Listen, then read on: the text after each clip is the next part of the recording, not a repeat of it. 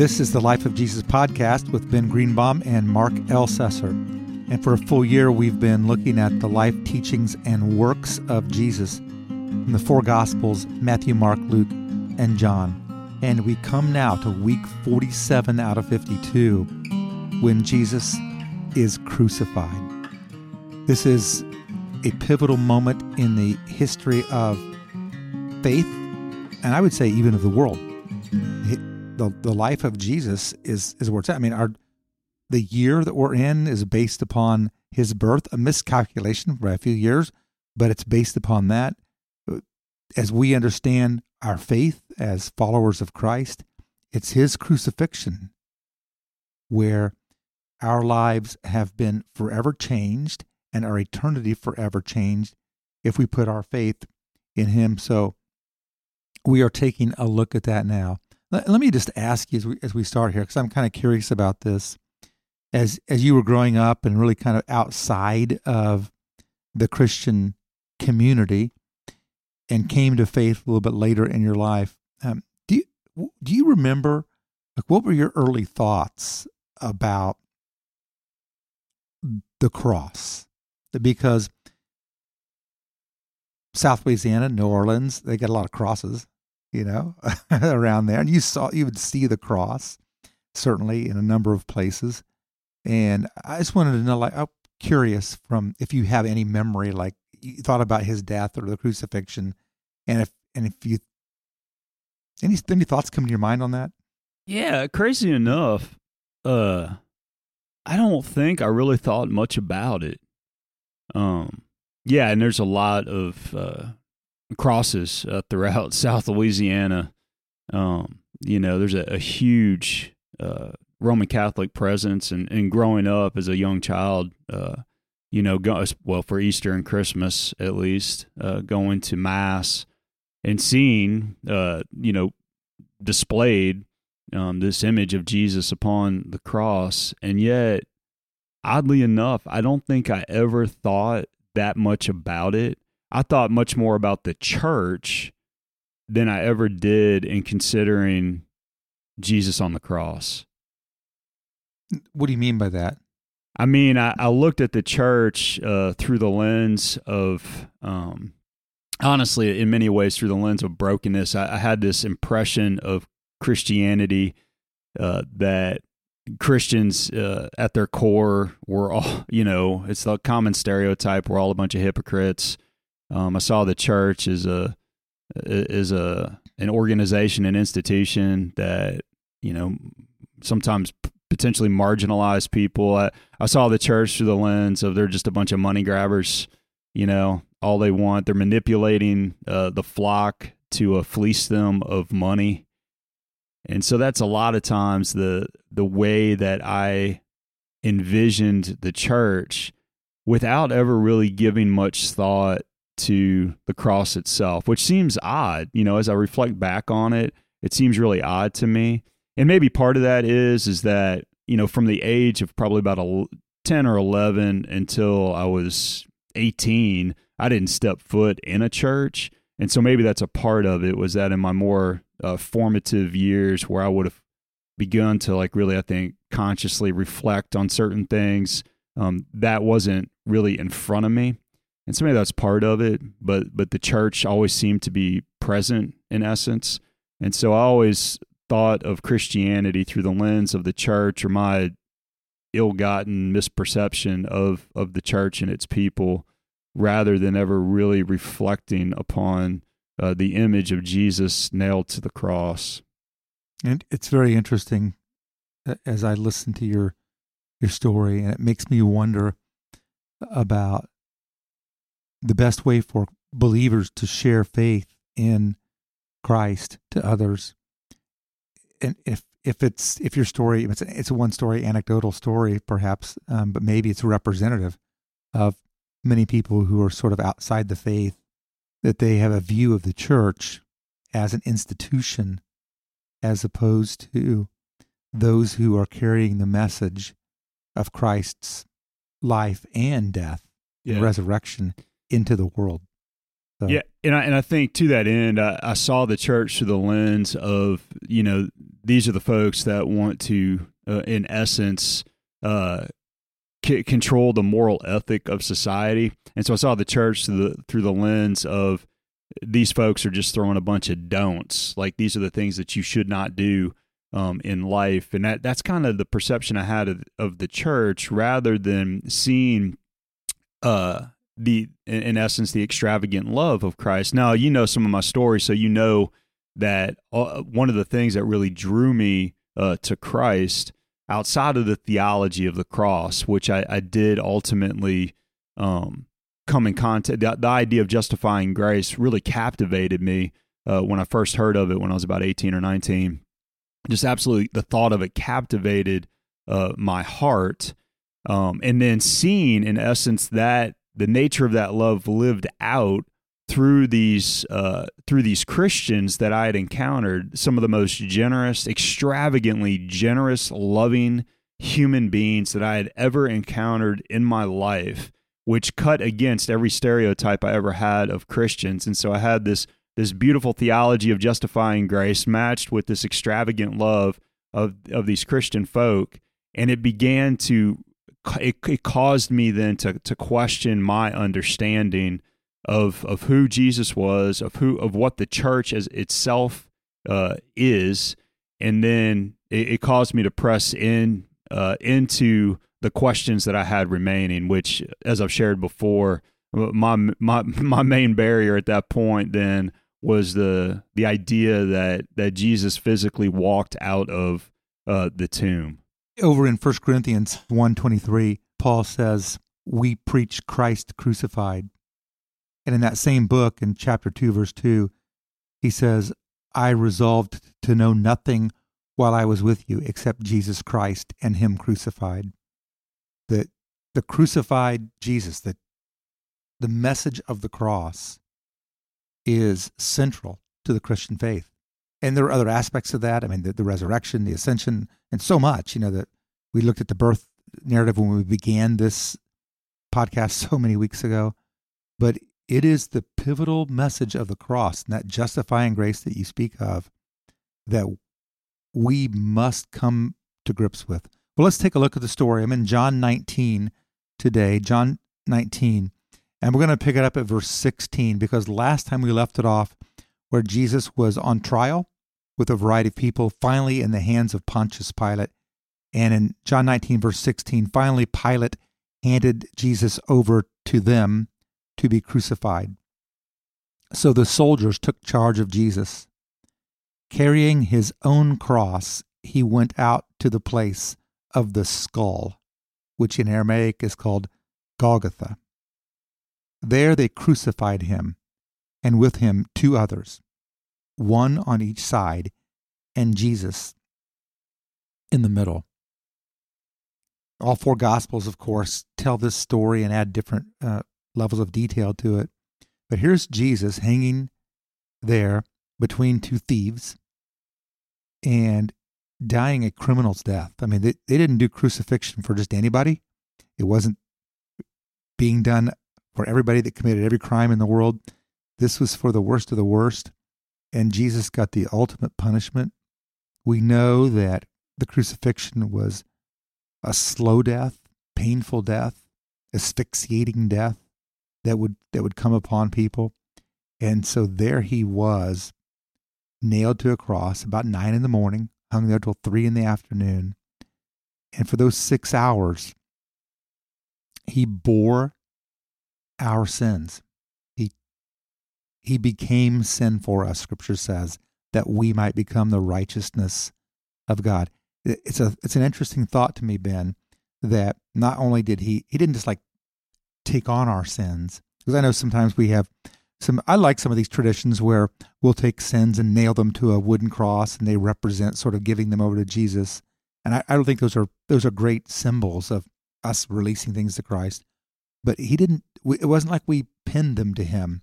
The Bible says he became sin. This man who was sinless actually became all the sins of all the world, past, present, and future, that we might become the righteousness of God. That's a powerful thought, isn't it?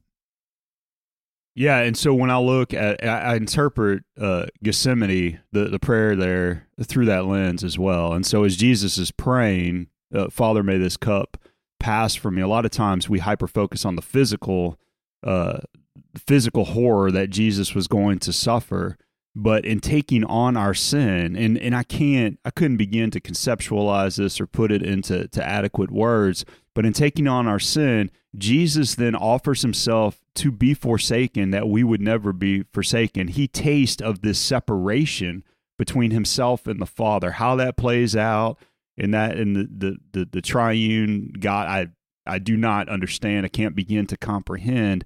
But Jesus tastes of that.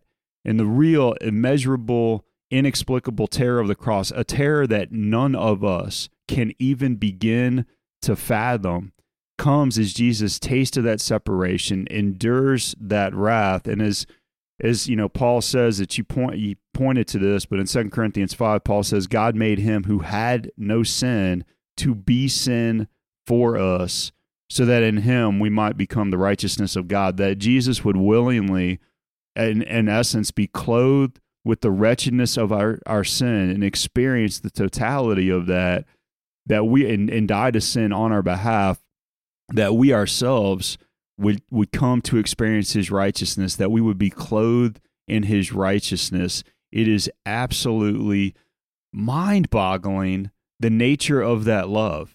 The nature of that love cannot even, you just look at it and marvel at it, because you really can't put it into words, because there is no example of love present on earth that even begins to capture the love of Christ, the love of God revealed to us at the cross. And what grieves my heart is when so many people, this has been true for all the ages, it's true still today, but so many people who are self-proclaimed followers of Christ will minimize what you just said, and they'll turn being a follower of Jesus into good works, doing good things.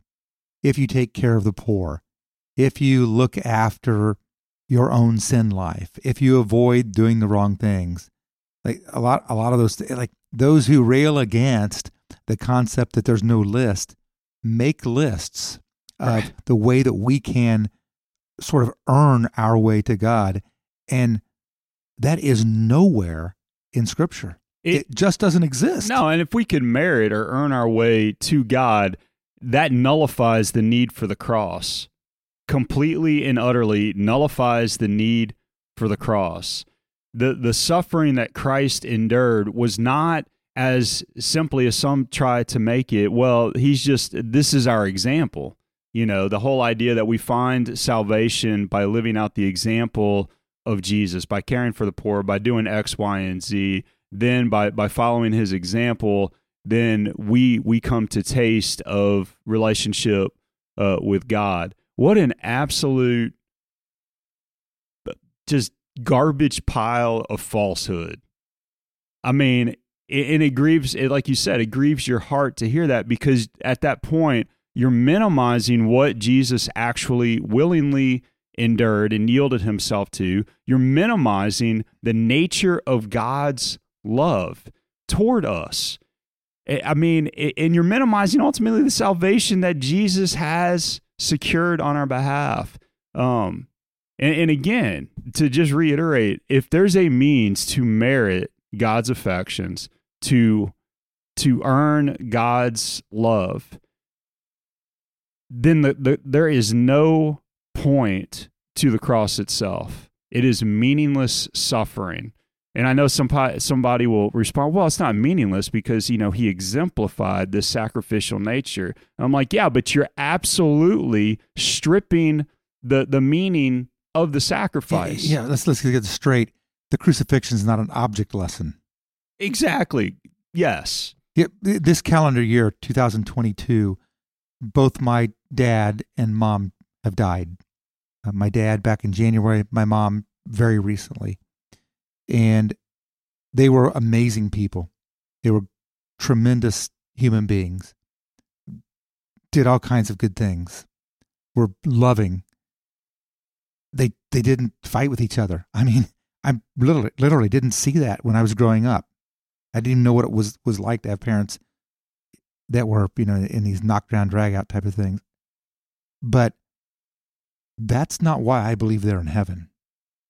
I believe they are in heaven today because they put their faith in Jesus Christ, the one who was crucified for their sins, which I'm sure were many, like all of us. And so this moment of his crucifixion, let's never water it down. Let's never minimize it and turn it into a children's sermon, an object lesson, a sort of a moralistic, look at what Jesus did, and we should do the same kind of thing by sacrificing in our own lives. It is not that. He paid for our sins.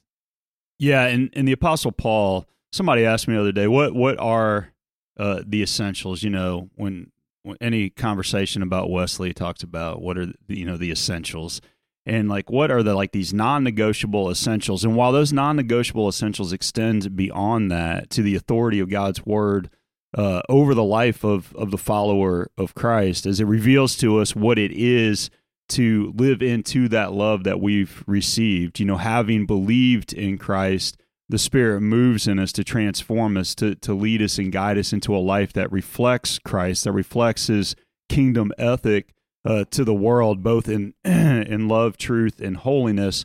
But the Apostle Paul says in 1 Corinthians 15, and it's like this short blip of gospel message, and everything flows out of this. Everything that we believe flows out of this. But this is a non-negotiable. Like we talk about Greenbaum's lines in the concrete. This is one of those lines in the concrete. There are others, but this is an essential line in the concrete.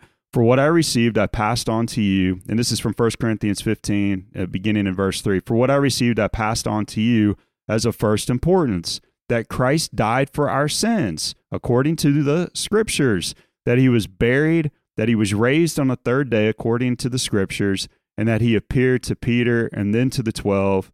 And then, it goes on to say after that he appeared to more than 500 of the brothers. And so the essential nature of what Christ has come to do in dying for our sins, that is a line in the concrete for Christian theology. You don't agree with that, you have no business as a pastor ministering in a church. And if you don't agree with that, you're just simply not a follower of Jesus Christ. Dude, I think you're preaching now. Sorry. That's okay. Doug and I needed it. All right, there you go. Now let's just wrap this up with looking at the actual moment of his death.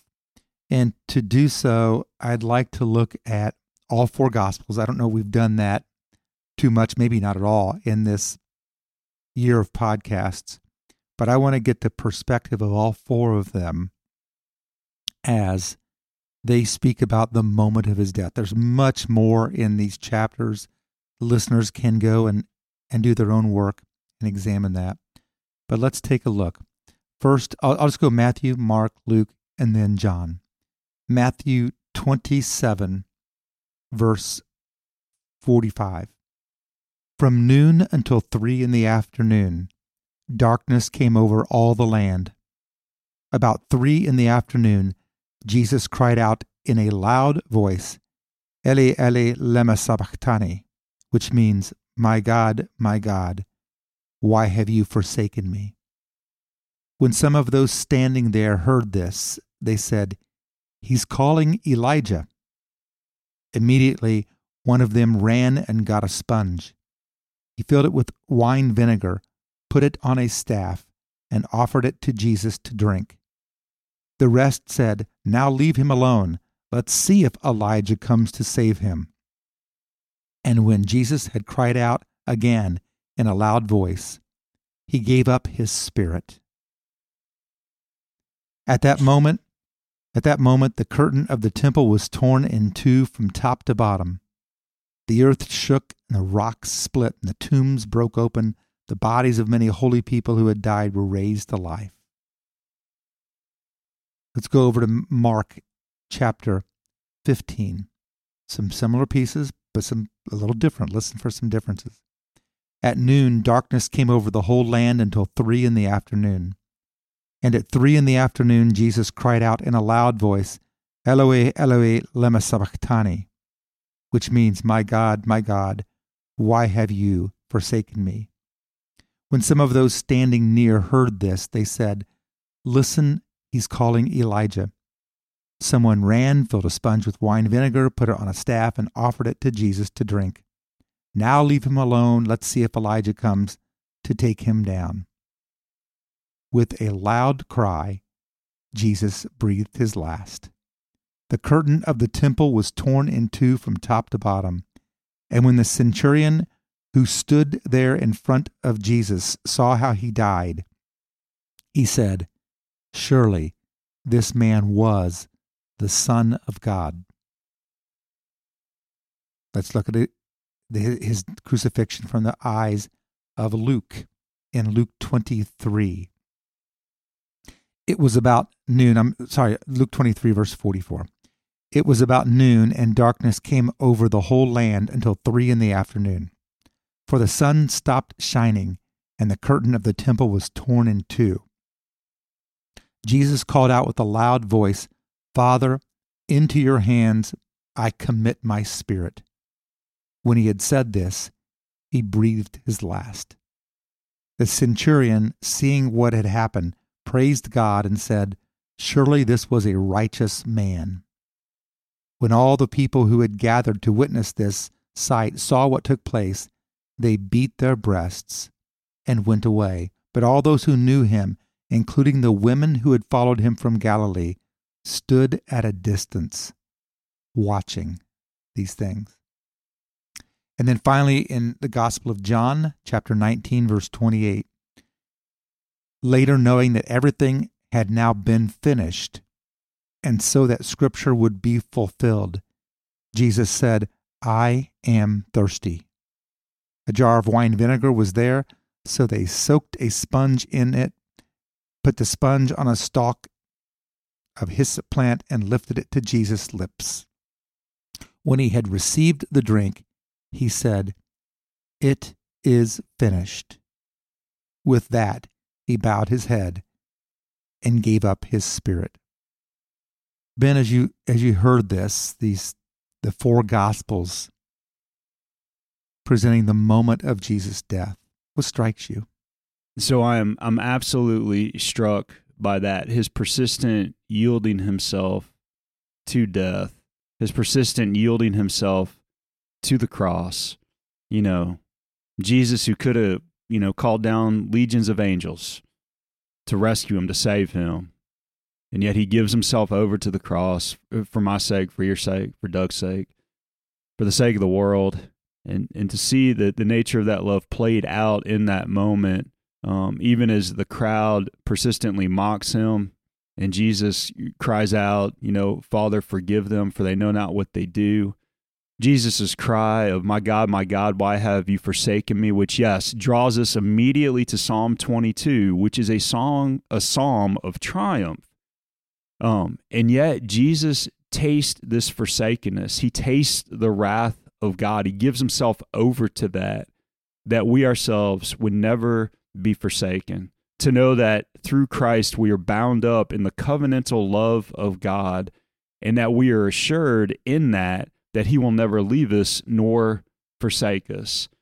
That's just a piece and a part of what comes to my mind and speaks into my heart as I consider that this piece of him on the cross as he's giving himself over to death.